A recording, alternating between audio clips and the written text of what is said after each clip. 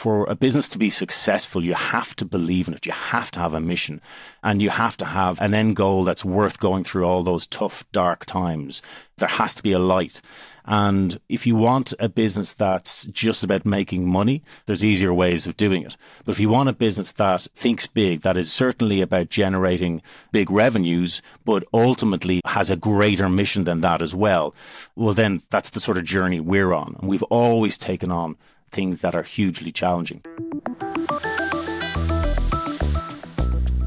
Welcome to Digital Therapeutics edition of Digital Health Today, and I'm your host, Eugene Borukhovich.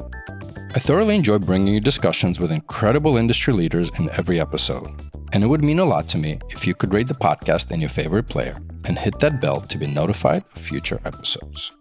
Today, I speak with Andrew Jenkinson and Neil O'Driscoll, co-founders at Shine VR, a product developed by vStream Health. In their own words, Shine VR is the world's first generative VR digital therapeutic platform for chronic pain. But before we dive in, I met Andrew years ago at the Frontiers Health Conference, and I was sitting on the other side of the microphone being interviewed by him. Andrew reached out to tell me about their spin-up, Shine VR, and we hopped on a quick Zoom. There, I met Neil.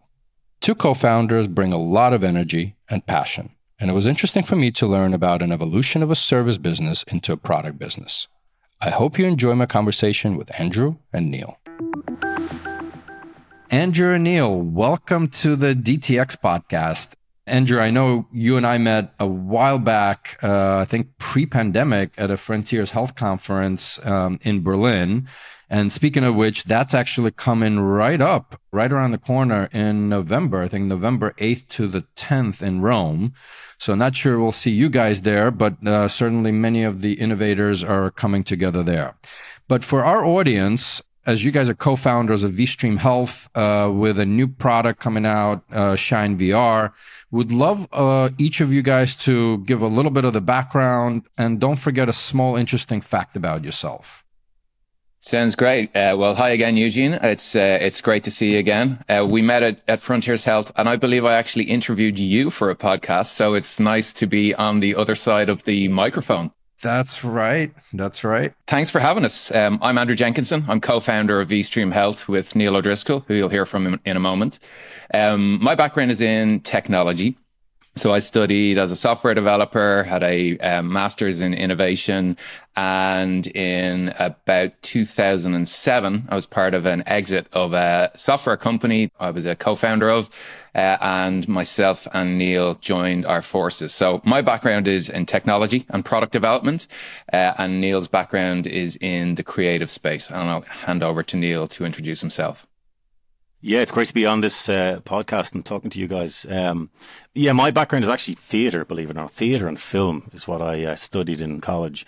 And then from there left and went on to work in online. Before there was broadband or even ISDN, we started creating content for online websites. But we actually met at the age of 8. We were in school together. I was in the school before Andrew, about a year beforehand. And I remember I came out onto the school steps and I saw this kid standing by himself, and he was eating what was a very nourishing lunch at the time, which was called a crisp sandwich, or also known as a potato chip sandwich. So it's like potato chips between two slices of white bread. It was popular in Ireland in the 80s. And he was from the north side of the city, which is the rougher side, and I was from the south side, which is much wealthier. Actually, this is the beginning of our innovations kind of journey. I suggested he put mayonnaise on it, and we put that together, and obviously that made the sandwich. And that was the beginning of our partnership, and we've gone through a lot of different journeys and stories since then, but that was the genesis of it back in 1980 something. I can't remember now, 85, something like that. You guys just aged yourself. And I love the carb on carb, and let's add some fat in the middle. It was post-famine era, you know. You can't have an Irish meal without a potato in it in some format. But an interesting fact, I suppose, myself and Neil are both avid musicians. So we had bands both together and separately. Neil toured in the US with his band, the Little Ghetto Boys. I released a single in 2004, had a top 20 hit, and we really thought the music career was going to be where the future was. And then we realized there was no concept of promotions in the music industry, no concept of job security, etc. But we also realized that both of us managing our own bands and creating a successful endeavor out of a creative vehicle was something we could bring together and actually do focus towards a business endeavor. So we started vStream in 2007, which has become vStream Health and has led us to where we are today. Amazing background. And, I always say, right, the right partners in a company, the first thing that matters, and honestly, at the end of the day, almost the only thing that matters is trust in each other. And there's nothing like, somebody going all the way back to eating a carb sandwich at being 8 years old. So maybe tell us just a little bit more about vStream Health, but then very quickly kind of transition into, and this is what attracted me to have you guys on, because typically we have the trailblazers that kind of the mission and the vision is to create and manufacture a digital therapeutic product or service. And not often you hear in this space where there's a services company in one space that is launching a product, right? And that's a very difficult transition. So we'll talk about that as well. Let's back us up, vStream Health, and the idea and how the sparks went off to actually create Shine VR, which we'll talk more about. Yeah, fantastic. So a little before vStream Health was vStream, and we worked with a plethora of global brands on innovation projects. We worked across a number of different disciplines. We've had the incredible fortune of working in sports for the Formula One teams, for Super Bowl 50, for example, using immersive technologies to create really engaging experiences. We've worked a lot with technology companies like Dell and SAP using really high-end immersive solutions to help tell their stories. And in 2016, Pfizer entered our doors and came to us with a problem where they wanted to help us communicate the benefits of a particular medication to their healthcare professionals and also their patients. So there began vStream Health, and we started working with a lot of the big pharma companies, helping them with their communication challenges using immersive technologies and particularly virtual reality. So we've delivered VR experiences for 5 of Pfizer's top 7 drugs, for example, over the last number of years. And we really saw that this wasn't just a communication solution, but also there was a therapeutic element to a lot of what we were doing. So there's a huge mental health aspect to a lot of the diseases that we work with. And we were seeing that we were able to create a small element of cognitive behavioral therapy within some of the virtual reality experiences that really helped the patients. So we decided to develop our own platform called Shine VR, which is really focused on the workplace, on stress reduction and increasing wellness using cognitive behavioral therapy techniques. And we've piloted this with a number of our clients, including large technology companies and large pharma companies. And Neil will probably talk a little bit about our pilot studies and the results, but suffice to say, they were significant. And it really led us down a path of, okay, so we know that we can create a very positive effect using this technology and using our skills and our years of experience. And what is the biggest unmet problem that we could potentially solve with this? So we looked around, and obviously we're aware of the fact that chronic pain is a really huge issue. It's the number one issue in need of rehabilitation from the World Health Organization's perspective. 20% of the world's population, and in fact, a little over 30 in Ireland, suffer from chronic pain. So we decided to run a pilot of Shine VR as a digital therapeutic, calling it Shine VRX. We got involved in a TV show with this absolutely amazing patient called Teresa, who suffers from chronic pain. She has a morphine bag. She had a spinal surgery that was unsuccessful, and she really, really suffers. So we developed a short pilot version of a chronic pain solution for her. And really, this TV show was our way of trying to understand the efficacy of a solution like this in a real world scenario. Teresa's perception of pain reduced by, on average, 33%. She has used it since January every single day. And while she uses the virtual reality solution, she has no perception of pain. So this very, very early iteration of Shine VRX digital therapeutic version of what we do is the future of the business. So I guess what we did was we took our experience in creating patient-centric experiences and healthcare professional educational experiences in virtual reality for pharma companies and applied it to a patient population with one of the largest unmet healthcare needs. And that is the goal and vision of the product. Really amazing to hear already the early experiences from the patients. I think many of the listeners know what a VR experience is, but obviously would love to hear what it really takes. Let's touch on one other key component here. Again, as a services company, walk us through the funding journey, right? Because to my understanding is you guys self-funded it from the profits from the core business. That is a big decision to make. How did you guys come to that? So maybe just dive a little deeper. And I don't want to call it a pivot, but a spin up of a product within a services company.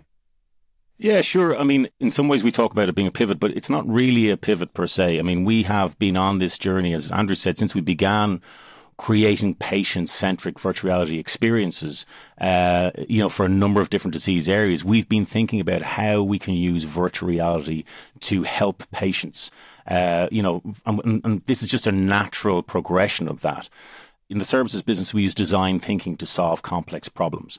And it's that combination of my experience and Andrew's experience, that creative thinking, that technical know-how, that is at the core of the solutions that we provide.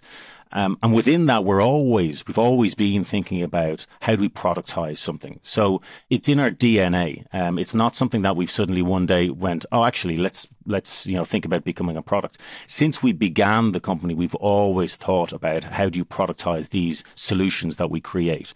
So there's nothing new in it per se. What is new, I suppose, is changing the business model itself. And I suppose we're driven by a vision. For a business to be successful, you have to believe in it. You have to have a mission, and you have to have an end goal that's worth going through all those tough, dark times. There has to be a light. And if you want a business that's just about making money, there's easier ways of doing it. But if you want a business that thinks big, that is certainly about generating big revenues, but ultimately has a greater mission than that as well, well, then that's the sort of journey we're on. And we've always taken on things that are hugely challenging. So the challenge basically for us now is, as you say, taking the revenues that we've generated from the services business, investing them so as we can get to the point where we are now, which is we have a product, it's in the market, and now going out to talk to investors, say, look, we have something that's worth investing in, come on this journey with us. But we're not just a startup, we have a lot of experience behind us, and that means something in solving this new problem, which is moving from services to being a product business. Neil, thanks for that. And I agree with you that passion, the drive to help the patients, right? That investment that you guys are making from your core business. And again, I'm going to mention you're a VR, while, the question is the metaverse already here? There is a lot of competition. There have been companies like Applied VR, Josh was on the show, BehaveVR, Aaron, that merged with Oxford VR. I won't keep going, but there's at least a few others. How do you guys look at the competition and the overall market and as a new entrant into the space? Yeah, it's a great question. And I think we look at those companies and we're very thankful for their existence. If you look at Applied VR, for example, their pathway, their de novo approval, the beachhead that they have served as a virtual reality company, getting regulatory approval, reimbursement, proving this model only helps companies like us and many others that want to enter the space. We're trying to solve a really, really big problem here, and there is room for a number of companies to do so. We're initially European focused. We had some really interesting conversations with a potential Japanese partner as well recently, and also the US being obviously a very, very key market for us. The other element is we're looking at ways of differentiating, and we're looking at how we can use new technologies and innovations. We have been a VR company for very, very, very many years. So we've understood the benefits of that technology. And now we're looking at layering other technologies such as generative VR on top of this to make a really, truly differentiated product. But what we feel is it's the combination of all of the innovations, the likes of Applied VR, BehaveVR, XR Health. There's so much incredible innovation and forward thinking happening, and it's required because we're really trying to change an industry here and push an age-old industry into the digital revolution, the digital therapeutic revolution. A tide raises all boats, right? And to your comment earlier, there's unfortunately a lot of pain in this world, and I am referring to both mental and physical. And so there's room for many of the players, especially improving those experiences. And speaking with the experiences, while I think most of the listeners familiar with VR experiences, maybe just walk us through that patient or in the initial pilot stage employee journey with that pain and what's kind of inside that headset. Sure. So I'll talk about Shine VR, which is very much the corporate solution. And it's built on a number of individual spaces. So we worked with our partners in neuroscience and counseling psychology to incorporate proven CBT techniques in a number of different spaces. So we have a space called the Quiet Space, which is really designed for wellness. You can engage in creative endeavors. You can engage in play. You can change the weather outside to match your mood. And this is all about, creating new neural connections. We have a relaxation space where you can engage in voice-led diaphragmatic breathing in a number of spaces of nature, visualize your breath, etc. And that's all about reducing perception of stress. We work on what we call the human performance curve. So not all stress is bad stress. We want people to be focused and energized for work. Stress gets us out of bed in the morning. So we have some games, visuospatial games that are really about increasing focus. So for the corporate solution, we want to improve productivity, reduce stress, increase wellness, which ultimately has a really strong net bottom line effect when it comes to absenteeism, attrition, etc., and the kind of things that your chief people officer and the HR department are really, really interested in.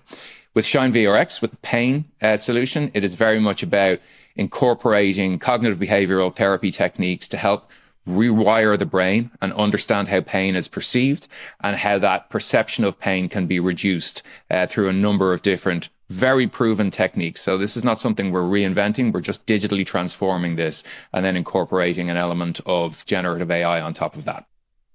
Very curious to experience the generative VR part. And I love that, generative AI, generative VR. We're going to take a quick break and be right back with Andrew Jenkinson and Neil O'Driscoll, co-founders at Shine VR. I've used this prior with the VR guests. It's a bit of this mind over matter. Maybe you can talk a little bit deeper into because you mentioned you're working with researchers and kind of translating the CBT into the VR world, but maybe you can talk a little bit more about the scientific hypothesis that you guys took and how you're generating this evidence and what does that journey look like for you?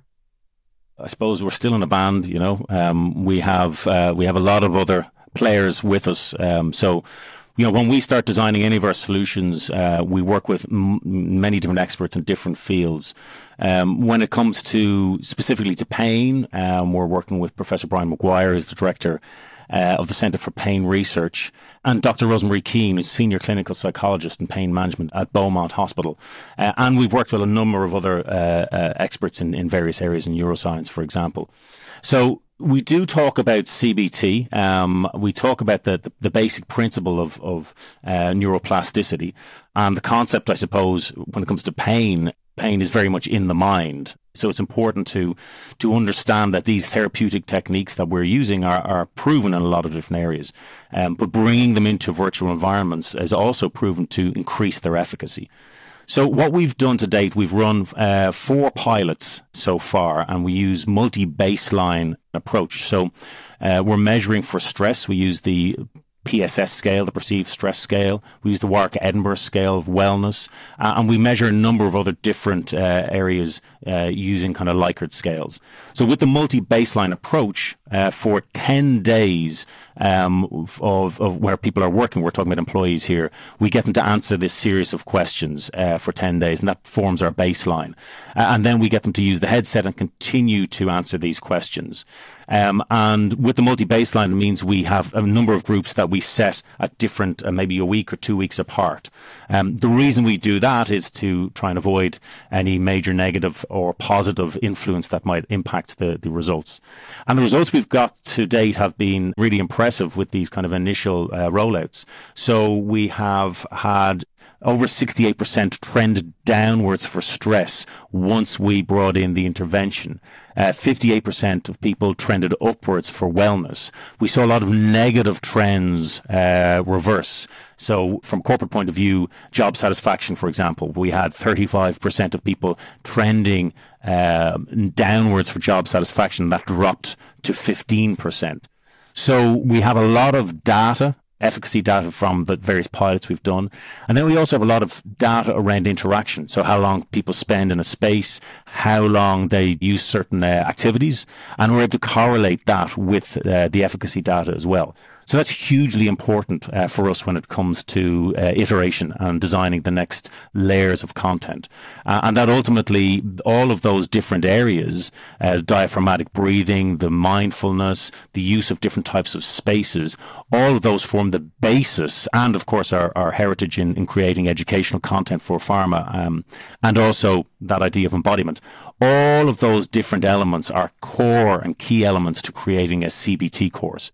So CBT is important to us, but we're using a lot of other different psychological techniques as well. And we want to look to the power of VR itself as we move to the future. I appreciate the walkthrough, and maybe kind of in summary, because you guys started in kind of the corporate wellness, right? To really build the solution, iterate the solution. Maybe just very quick summary of what's the proposition to the employer, right? Because not everybody has a VR set, and but just overall, what are the outcomes they're looking for? What are you quote unquote promising or hypothesizing on? And give us a quick summary. Yeah, so the corporate proposition is essentially we want to have the most productive and happy workforce that you can imagine. So stress reduction and increasing wellness are the two proven outcomes of our platform, and stress and productivity are directly linked. And there's a real connection between attrition and absenteeism. So at a very basic level, you're going to have a less stressed workforce, a happier workforce, and a more productive workforce, which results in, less turnover, less sick days, et cetera, et cetera. But what is really important is this human performance curve, where we want to keep people in the optimal performance zone and focused and energized. If you pass the point of stress becoming distress, you get into ill health, burnout, etc. But this is where we start to lead into ill health, and where the chronic pain element can really come in. So 33% of worker-related insurance claims are to do with chronic pain and musculoskeletal conditions. So our platform right now delivers a stress and wellness solution, and the iteration for the Shine VRX element, which we're now building out, will also aid employers in this really costly issue, and the health insurers' costly issue of ill health as a result of stress. So we're taking a journey from stress and wellness into chronic pain, and using that as a route to market for our corporate customers, as well as then from a digital therapeutic perspective in the clinical space. So what else is in the pipeline? You started in pain management. Can you talk a little bit about your pipeline? We are looking at a number of other indications, because I think it's important for us to recognize that, as we mentioned before, chronic pain itself is huge, and it covers so many different areas. And it's a complex piece. And our experience of working, creating patient-centric virtual reality experiences shows us that pain and chronic pain crosses so many different disease areas. We have been looking at a number of different spaces. I won't go into specifically where we're looking at yet, but we are ultimately going to create a number of different products for a number of different indications. We're going to pilot them, and we'll see where they're at. And the ones that we feel show greatest efficacy, we'll move them on into clinical trials then. So ultimately that's our plan. At the same time, we're developing out the techniques that we're using as well. So how we educate people, how we educate patients, how do we personalize how people are learning. People learn in different ways. They retain information in different ways. So how can we focus on that learning experience? Because CBT and the likes are all about learning. How do we focus on delivering the best learning experience for patients, personalize that to get the greatest efficacy out of the actual platforms that we're building? And then what's really interesting is looking at virtual reality specifically itself. So, for example, cyber sickness, well, can we actually turn that around, and can we use that in a way that can be beneficial to the design of products that we're using? So that's where we're at the moment. It's one of those questions where, as a young product, you need to focus, but you have to have the aspirations and, leveraging the core technology and platform that you guys have built to help more people. So kudos on the aspirations, but also the key focus on the current product iteration. Well, that sound means it's time for a question from our amazing partner on this podcast, Chandana Fitzgerald, who is the CEO of Health Excel, and as her friends call her, Dr. No Crack. Let's see what question Chandana has for our guest today. Hey, Andrew and Niall. Given your clients for the core business are mainly pharmaceutical companies, why not focus on scaling with them? So it's a great question, and it's one that we have thought about, and one that we have actually had discussions with some of our clients on. So it's not out of the question by any stretch of the imagination. As you can imagine, large pharma companies move slowly. So you have to start those conversations early, and we keep moving as we develop and move forward. We keep those conversations open. But it is true there, in a lot of the indications that we have worked with and continue to work with pharma companies on, there's definitely an opportunity for us to partner with them. So it's not out of the question. It is something we are in discussions with, but it's not something we've said that's the way we're going yet, because we obviously need those pharma companies and clients to come on the journey with us. At the right point, we'll look at whether there's a strong opportunity, but it's definitely a possibility. I'm going to hop in here as usual, and the words slow and pharma are they can be used in the same sentence, so that's okay. But I would also say that, at least from kind of what I'm seeing, is that finally I think the pharmaceutical companies are waking up to this digital therapeutic as a not necessarily still a standalone product, but certainly to enhance the outcomes of the existing molecules and the existing products on the market. And to be fair, I think they're also looking at this from potential M&A and, the pricing out in the market of a lot of these assets today, where before maybe it was not worth their time. So, everything is about right time, right place. So we'll go from there. And again, focus is very much key, right? I think you guys mentioned that you're starting in Europe. Obviously, you're starting with pain. Maybe you can just paint a little bit of a picture here. Kind of what are your general scaling plans? How are you looking at different channels? Again, back to the employer channel, but also your decision to say, hey, we do want to be a prescribed product as well. Given what we've seen in the marketplaces, again, on one side, applied VR, you mentioned some of the positive impacts, but then we've had a bankruptcy or two out there in the prescription market, which is harder to scale. So in summary, overarching plans and your decision to still pursue a prescription product. It's a great question. So we're focusing initially on the corporate market, and then the chronic pain element obviously has a really significant benefit to that market. So can we be a very successful scaled product without entering the clinical space? Yes. However, we really want to expand access to care. So we're seeing a huge amount of change in the industry from a regulatory and a reimbursement perspective. Obviously, in Europe, where we are headquartered, so we're based in Dublin, Ireland, you're starting to see Germany with DiGA pathway and France with PCAN, and there's a number of additional countries in the EU coming on stream. So we're going to be spending the next couple of years, we're in a raise at the moment, and we're going to be spending the next couple of years really focusing on the corporate market and finalizing our clinical approach and our clinical route to market. There have been some casualties along the way. I think that's the case with every disruptive technology. And I think, the lessons to be learned from some of those companies, the successes and the failures, are things that we're looking really, really closely at. So corporate initially, corporate with chronic lower back pain and chronic pain, and then moving to clinical validation with the various indications that Neil alluded to. There's the European fast track process. There's obviously a huge amount of work happening with the FDA, and I mentioned Japan as being another really interesting space for us. So we have a little bit of time to really, I suppose, finalize our clinical approach. And it is moving at a pace where we feel that we're going to learn every month something new happens that really helps inform our decision.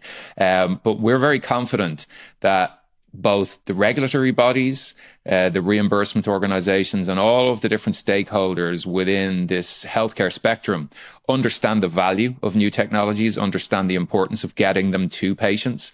And we want to be there at the right place, at the right time, with the right solution. And that's our goal. Usually at this point, I ask a very simple question, what advice would you give to either entrepreneurs, policymakers? But I think with you guys, I'm kind of leaning towards, there's a number of services company I've spoken with, I've seen where, the aspiration of productizing, right? Because on one side, that's a positive in a sense that you can scale a product. I don't want to say easier. It's very different. And that's actually, I think, one of the key challenges for a services company to switch to a product company. You guys are just starting that journey or been on it for X period of time. Maybe you can give advice to some of the services entrepreneurs out there that have the aspirations for building products, but it's not easy. Any initial thoughts? Anything worth doing isn't easy, So, I mean, if you're getting into this because you're looking for the easy life, definitely don't do that. There's plenty of other things to do for the easy life. I think for anyone who is looking to this area, I think one of the things you have to identify is what value you do have that others may not. So, for us, it's the experience of actually running a business through stormy waters, just that practical understanding of how to run, how to build a business. And then also knowing that over the period of time, you have clients, you already have clients, you already have relationships. And that commercial element of it I think is really, really important. The other thing is that a lot of the time in services, you have to learn how to respond quickly to changing market environments, and being able to do that, knowing how to do that, I think is hugely important, especially when you're going into what we're going into now. It's a new market, it's opening up, but regulations are changing, things may take longer. So basically, how do you navigate those sort of choppy waters when you don't know what's ahead? Being small, with experience, with contacts, with relationships, allows you to navigate those waters much easier, I think, than if you're kind of starting out and you grow too fast, too quickly. So look to, the assets that you already have, look to the value you already have, and stay nimble. I think for us, they're the key things that I'd say to anyone moving from kind of services to product. Love it. And as our listeners know, we start with our guests and get to know you, but we also want to end the episode with our guests. And I would love to hear what gets you guys up in the morning. I suppose what we're doing now is a product with a purpose. So we mentioned this TV show we were involved with. It's actually due to go to air in the next couple of months, and we'll share it with you, and hopefully some of the listeners will get to see it. But in this TV show, we work with this lady, Teresa, who's 70 years of age, who suffers from chronic pain every single day. And she took the headset off and she was crying because it was the first time she had no experience of pain. And that, for me, it's not even a business decision. It's almost like a motivation for what I would like to do from I don't want to use the word legacy, but I just have, from the perspective of how we leave this world. And do we leave this world with a positive imprint? So I picture Teresa sometimes in the morning and I go, every stride towards creating a solution that scales and can help more and more people who are in real need and in real pain. And ironically, I put my back out 3 weeks ago and had a week of experiencing what that is like. And it is something that I could not imagine experiencing over 3 months and longer. So really being able to make a difference to people's lives and help while also delivering a strong business, keeping great people in employment and giving good returns for our investors. That's my alarm clock. Neil, I'm sure given the fact that you go back to being 8 years old and almost living a parallel lives together, but is there anything else you want to add? We used to be known as each other's work wives, and it was always an argument about who was the wife.